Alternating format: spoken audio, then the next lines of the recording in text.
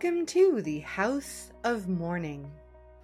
Hey there, I'm your host, Joëlle Croteau-Willard, and this podcast is a space where my guests and I explore the raw, unfiltered truths and inner knowings we tap into in grief and in life after loss and trauma. We reject societal norms that condition us into bypassing and fast-forwarding through the work of healing.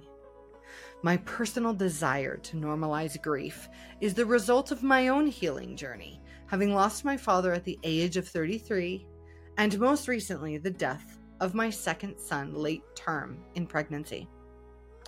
For those of you that find yourself in grief, recalibrating after loss, or healing from trauma, I honor you. Perhaps you are here because you are navigating, supporting a loved one who is grieving, or on a healing journey. If so, way to show up for yourself and them. Wherever you are on the journey, all of you is welcome here.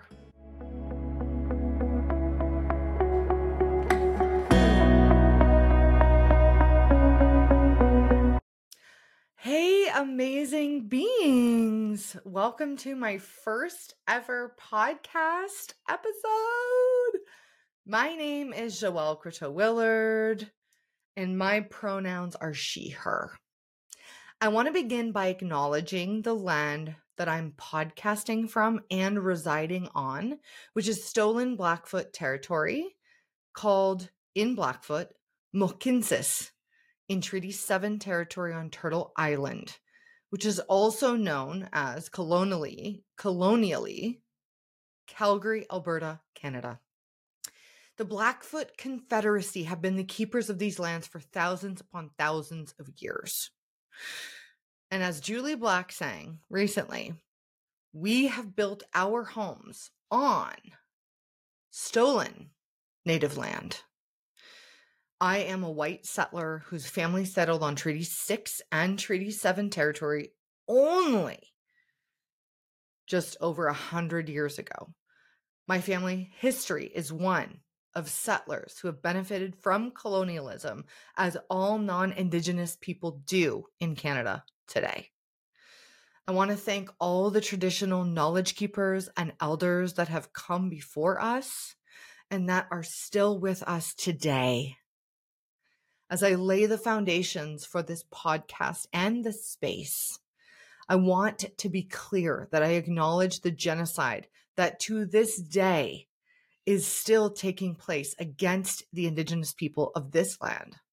And I do so as an act of reconciliation and of my commitment as I learn how to be a treaty partner in order to take on my own responsibility in and towards truth and reconciliation. I also want to share that the intention behind this space is that it be welcoming and affirming for all folks, be it members of the two-spirit LGBTQIA plus community, anyone who is gender diverse or trans.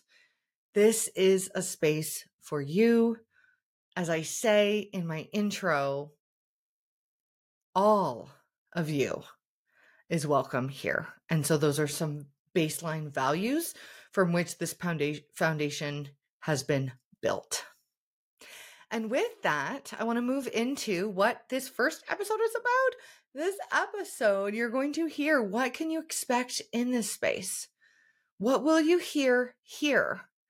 What is the goal of this podcast and space? What kind of guests are we going to be having on? What was my inspiration for the House of Mourning? And going into the driving agenda behind this podcast. I hope you enjoy it. Welcome. I'm Joëlle Croteau-Willard. The House of Mourning is a creation of mine that is so, so dear to my heart. It is a space where I get to be raw and I get to invite other people to be raw and real alongside me. One thing I've noticed in my healing journey and in this thing called life is we don't have a lot of spaces and places out there in society, out there in the world, where we can allow ourselves to truly just be where we are at. One of my biggest inspirations for this podcast was a quote. It's actually a quote from the Bible, which is ironic because I haven't read the Bible. I'm not a religious person, nor am I Christian. However, this quote really spoke to me. The heart of the wise lies in the house of mourning. And it's from Ecclesiastes. Now, what really hit me about this quote, which is what inspired the title, was the concept of the wisdom that comes from grief, from loss. And I've included trauma into that as well. My background is that I've worked for a decade in the realm of personal development, emotional intelligence, transformative type experiences. And the irony of it all is that the most transformative experiences of my life have been in grief and loss, and sprinkle in a thick layer of trauma too. And what I've become so aware of in my own experience with all three of my grandparents, I only knew 3 out of the 4. My one grandfather passed when my father was 18. And so early on in my life, all 3 of my grandparents passed, which is fairly common. And when I was 33 years old, my biggest grief was that my father died very suddenly in the span of essentially 21 days, just under a month.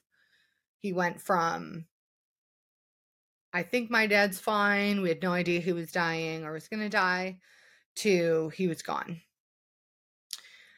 And so that was my first big loss, major soul-shaking loss. And then my second was in May of 2022, which was when I lost my son late in pregnancy, my second child, Julian Wayne. And so in my grief journey, in my healing journey, as someone who's experienced what we call out of order losses, not that it's even really about that aspect of it. However, in being entrenched and thrust into a grief and grief journeys, it's become my experience that with the loss of my father and with the loss of my son now, I've been able to, as a result, and not that I'm happy about it or like it's a prize or it's something that, yay, I'm excited about. No. However, I've been able to connect with a deeper source inside of myself. One that the only kind of name that I can give it is wisdom. And it's not as a result of me doing anything. It's a result of me going through these moments that I was never able to go back to who I was before. And so in that process, that's literally the definition, as I know in my practice, of transformation, is when you think of a butterfly or you think of the metamorphosis process, a butterfly can never go back into its cocoon. And, the irony also of the butterfly and its transformation is there's so much attachment to the beauty of that as a metamorphosis and the transformation and the butterfly and all these things. And yet it is truly, deeply a painful process where, at one point the larvae or, what have you is like a pile of mush and guts. And I mean, it's ugly, and yes, coming out the other end, there's a transformation that takes place. And so the only reason I bring up that metaphor is because it is not lost upon me how transformative losing my son, particularly, and yet also my father, these deep, deep moments of pain and anguish and heartache and sorrow and recalibrating after loss, and that process of discovering who I am after having lost my father and now my second child, it is showing up for me as wisdom. And it's this inner knowing that I've been able to connect with within myself, that the guests that I'm going to have and that I have had on this podcast for you to listen to, there's very big spiritual knowings and pieces of wisdom that myself and my guests have been able to process and to experience as a direct result of something that myself nor them, none of us ever wanted to experience. And yet that is our life. And so my passion for creating this space, and what you will find in this space, is a place where we can truly talk about where life meets death, where, we look at things like, there's a lot of studies around PTSD and something called post-traumatic growth. And, it's a very delicate line to dance. And yet, I think it's a very important conversation. And so the House of Mourning is about unpacking things that we've been able to remember, reconnect with from a deeply spiritual place, from a larger life perspective of our biggest learnings from these experiences. And I hesitate, in this space, I'm deeply aware, I'm almost hyper aware of how much toxic positivity is like thrust onto grievers and survivors and trauma, very traumatic stories, right? Of like, society is like, we're rooting for you, and like, you're going to be okay, and you got this, and it's all going to be worth it in the end, and everything happens for a reason. And, wow, think of all the great things that are going to come from this. Like, there's just a lot of things that we say to people in grief, after a loss, or us as human beings going through trauma that is life, that is so unhelpful. And so this is a space where we don't deal in the bow. We don't go and like, well, what's the silver lining? Well, where's the bow that we can put on this? Like, that's not what we're not going to find that here. It's quite the opposite. Here, we are being with the truth. We are hearing it. We are calling it in. And we are holding it. And so it's the practice of witnessing grief, witnessing other people's grief, being with and becoming holders of grief. I say very openly, one of my agendas is to normalize grief. Grief is such a misunderstood and dejected and rejected life experience. We live in a grief-phobic society. we have become conditioned out of feeling, A, the feelings in general, and B, healing through grief. Grief is viewed as weak. You're sad, you're weak, you're just lumped in with illness. And yes, there is an overlap, right? If there's grief here and there's depression here, there's a circle in between in the middle where there's a lot of overlapping symptoms. And yet they're not the same.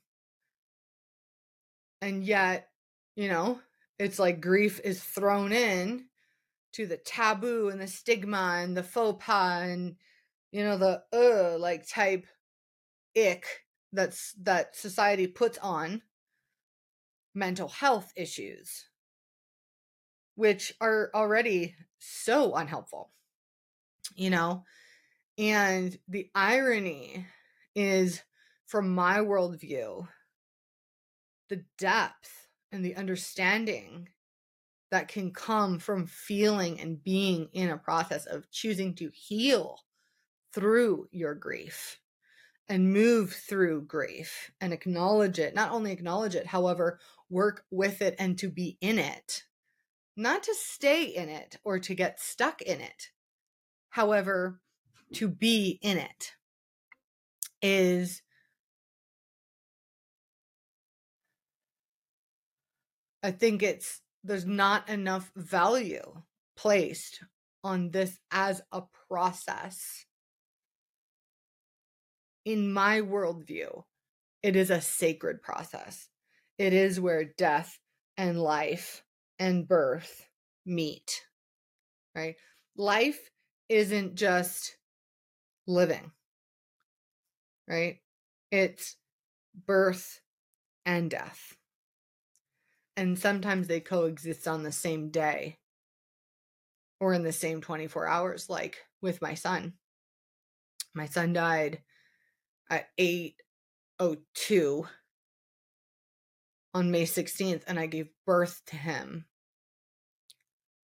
at 2:25 on the 17th of May, and such is life. And we're not coming from a perspective of like, oh, well, let's just like, well, this happened for you. And, this is like, oh, yay, all the amazing learnings and like goodies that we get to go through now because we lived this loss and now it's going to mean all these great things. Like, that's not what we're doing here. What this space is about is hearing from grievers, hearing from people who have gone through life-altering trauma, hearing and being with people as they live and have lived X amount of years or days, months, whatever their journey is after loss. And leaning into, okay, what is their experience? And what are the things that maybe aren't being shared openly about grief, loss, and trauma? Because there's just no space to do so readily available out there in the world. And so, I mean, in this journey, I went to, chapters. And I was looking for something for the home with my partner, and I turned, and all of a sudden it was like the death and dying bookshelf right next to the grief and loss bookshelf. I kid you not, I almost fell down. Like, I was just like, I had my hands on my head. I was just like looking around, looking at those sections, looking around, going like, this can't be it. There's nothing here. There's like maybe 50 books in chapters. Like, what is this? Just like the preview of these sections, or are these these are the sections. That's it. And a lot of, my top books are behind me from, what I mean?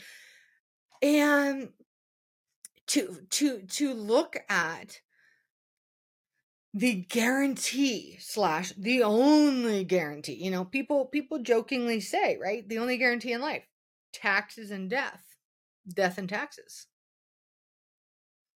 Now, I mean, the truth is, you know, fraud isn't a life choice that I would want to go with. But technically, people still evade taxes. You know, I'm not wanting to do that, but that's sometimes a choice for people. They choose that. However, death and inherently grief and inherently loss, right? Specifically, there is no escaping that. We are mortal beings. And so knowing that a guarantee, technically the only guarantee in life, is that people are going to die around us. And then eventually our time will be up on this earth. Now, whatever you believe around that is all welcome here, right? If you believe in reincarnation, if you believe there's nothing else, right? We're worm food. If you know, whatever you believe around that, it's welcome here. Okay. And yet there's this deep, it's like a terror barrier when it comes to this conditioning that we get. I'm going to say stuck, for lack of a better word, however, stuck in, okay, or that we get to live in, which is that happens to other people.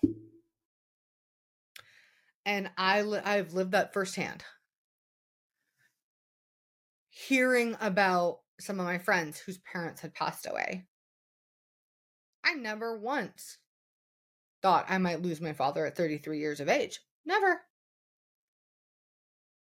I mean, based on results, the way that my relationship was with him when my father died, it was very evident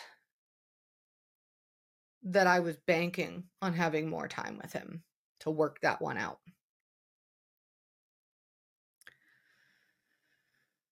And I had not encountered much pregnancy or infant loss prior to losing my second child. However, I had encountered some. And again, never once, even when it was right in my face, did I ever think that that could happen to me, you know? And maybe it's the survival in us. Maybe it's a healthy part of our brain. I don't know the psychology behind it. However, what I know is the thought, this bubble that we create around ourselves unknowingly, of that is what happens to other people. I lived it too. Right? And this podcast and embodied wisdom from grief, loss, and trauma is about reconciling, and my journey and other people's journey to reconciling. Wow, this is my story. And I have a choice. I can be quiet about it. I can be silent about it. Or I can tell the truth about it. And here, we tell the truth. And so, yeah, I mean, it's uncomfortable. And what I believe a lot of our journeys are on this planet is around emotional intelligence and emotional capacity building. And what I know to be true, what I believe to be true in my experience as a griever, that the people who have done the most work in their lives around building up their resilience emotional resilience, building up their emotional capacity to be with hard things, have been the ones who have been the most supportive, truly helpful, and able to lift and help carry some of this deep, deep, heavy load that I've been living. And I don't think that that's a coincidence either. And at the same time, I don't believe that it's anybody's responsibility. You know, people owe me to be there for me. Absolutely not. We all have our things. We all have our journey. And a lot of the times, our capacities are too thin, too low, too stretched to show up for people going through really hard things. I know in my grief, I wasn't able to. I mean, I'm a year out from the death of my second son, and I'm still not able to really hold much for other people. I'm just like starting to, come up for air. And with my agenda of normalizing grief and my desire to encourage and to create spaces that I learned from a TED Talk that I saw once, was around grief informed spaces. And so whether or not you are in grief, whether or not you know me because you know me, or you know me because you found me on here, this is a place where we get to be candid, and you will hear the truth about things that work for grievers, things that don't work for grievers, how to be a better community member, how to show up in a more productive way and connected way to people in your life who may be in grief, if you're listening here and you're here as a community member. Because what I'm learning is grief is a community puzzle, right? It takes a village to support. And I believe that that is the roots of grief rituals and mourning practices. In the Victorian era, people walked around, men with like armbands on with a gray color or purple color, whatever it was. And, grievers, especially women, that you were in mourning clothes for years. There was an outward expression of it.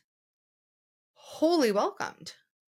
You put a certain kind of wreath or like bow tie or, whatever the symbol was on your door. So everybody walking by knew, whoa, okay, this family's in mourning. This family's experienced a loss. And there was value to that. There was value to telling people about, hey, I'm in mourning. And we're going to be exploring also, what is grief and what is mourning, and how can grief manifest, and what does it look like, and, the whole journey. What does it look like for other people? What are different kinds of versions of it or experiences of it? We're going to be having experts on here, therapists, grief and loss experts, grief and loss practitioners, people who truly understand trauma and how, it's like, this is your brain and this is your brain on trauma. I mean, I am a freak for Gabor Mate. All right. And so there's just so much for us to dig into here. And I truly hope that you learn something. I hope that you feel something more than anything else. And I hope that being in this space and participating as a listener, a very valued and valuable listener, that you can become better simply by being in this space and hearing the truth that isn't readily available because people don't feel like they want to be this open and raw, because it's most of the time not welcomed.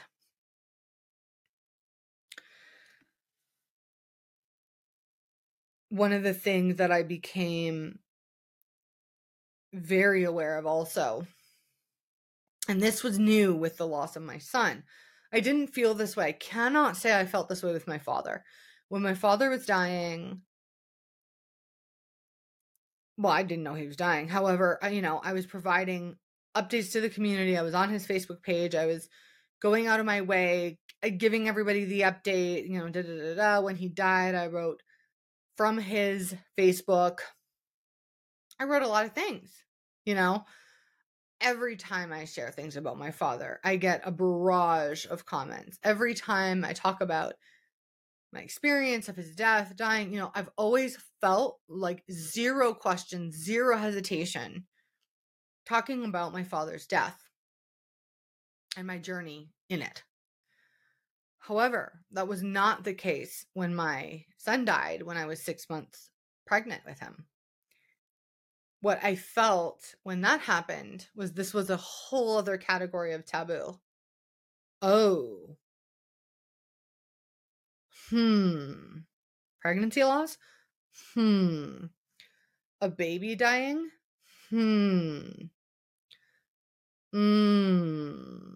Yeah. Not really what we want to hear about. And that is a consciousness that I became very, very attuned to. And I thought of, the more that I learned about the actual stats of pregnancy and infant loss and how often it does happen versus how open we are allowed, quote unquote, to be about it. It was astonishing. It was shocking to think like, this doesn't add up. People just must not be talking about it, because this is much more common than we are conditioned to think, right? Birthing people, right? The agenda in society is like productive, reproductive. Let's get it. We're constantly pressuring people like, get out there. When are you going to have kids? Everybody should have kids. There's all these assumptions that we put on people. And this pressure, societal pressure to procreate,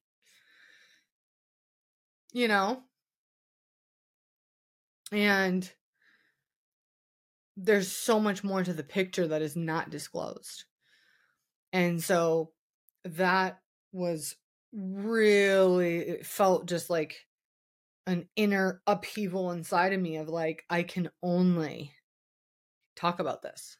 Like, because of how aware I am that probably the large majority of society would prefer if I didn't talk about my baby dying at 6 months of pregnancy and how horrifically traumatic that was for me and my partner and our living son, who was 2 at the time.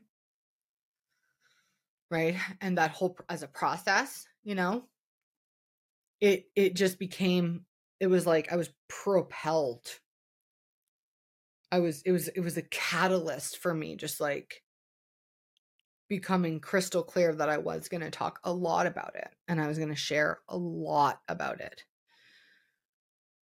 And so that was a very interesting contrast as well. And so there will be pregnancy and infant loss included in this podcast. This is not a pregnancy and infant loss solely focused podcast. However, know that as someone who has experienced pregnancy loss, we will definitely be welcoming what we call lost parents. We've coined the term ourselves, loss, LOSS, lost parents, parents who have experienced a loss of a pregnancy or infertility, or there's a million kinds of different kinds of losses. So, so that's something to keep in mind as well. And so whether or not you are someone in grief, in initial grief, in, any other stage, wherever you are, right? I have guests on here where they lost their person 30 plus years ago. Okay. And so it's all about, different experiences of embodied wisdom after grief, loss, and trauma. And so whether or not you're a community member, you're here because you know that, equipping yourself and educating yourself and working on that capacity building is something that you put a value on for future reference, for your future self and community, right? For future versions of your partners and friends as they might lose people. I am so honored and grateful that you're here. And one of my favorite sayings is all of you is welcome here. And so with that, I will leave you with this intro and sign out. Until next time, with the House of Mourning.